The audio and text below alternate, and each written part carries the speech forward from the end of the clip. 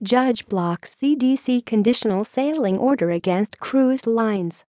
The injunction will go into effect July 18, at which point the CDC orders to cruise operators will be considered non-binding considerations, recommendations or guidelines, so the cruise ships may soon operate out of Florida once again.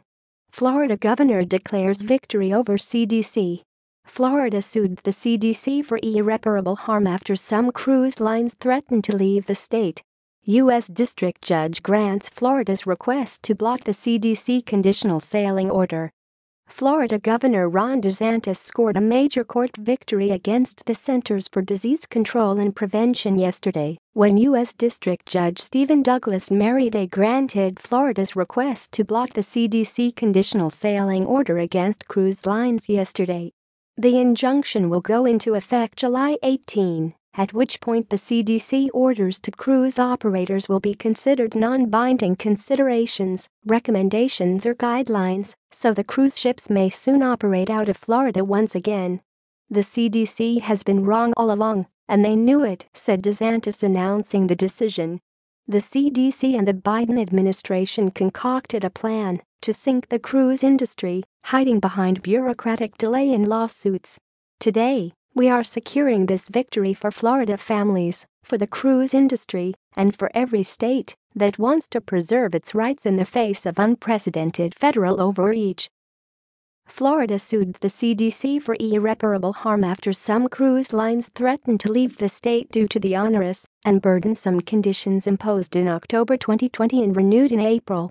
Among other things, the CDC required cruise operators to build testing laboratories on board, redo the ship ventilation systems, and have at least 98% of the crew and 95% of the passengers, including children, vaccinated, in order to bypass a requirement for simulated cruises first.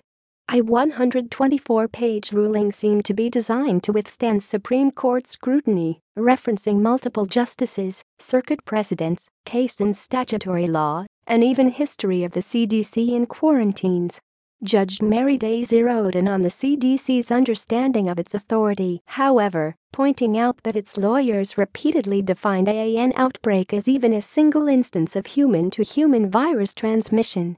By doing so, the CDC claims authority to impose nationwide any measure whatsoever, based only on its director's discretionary finding of necessity, wrote Merriday, calling it a breathtaking, unprecedented, and acutely and singularly authoritarian claim.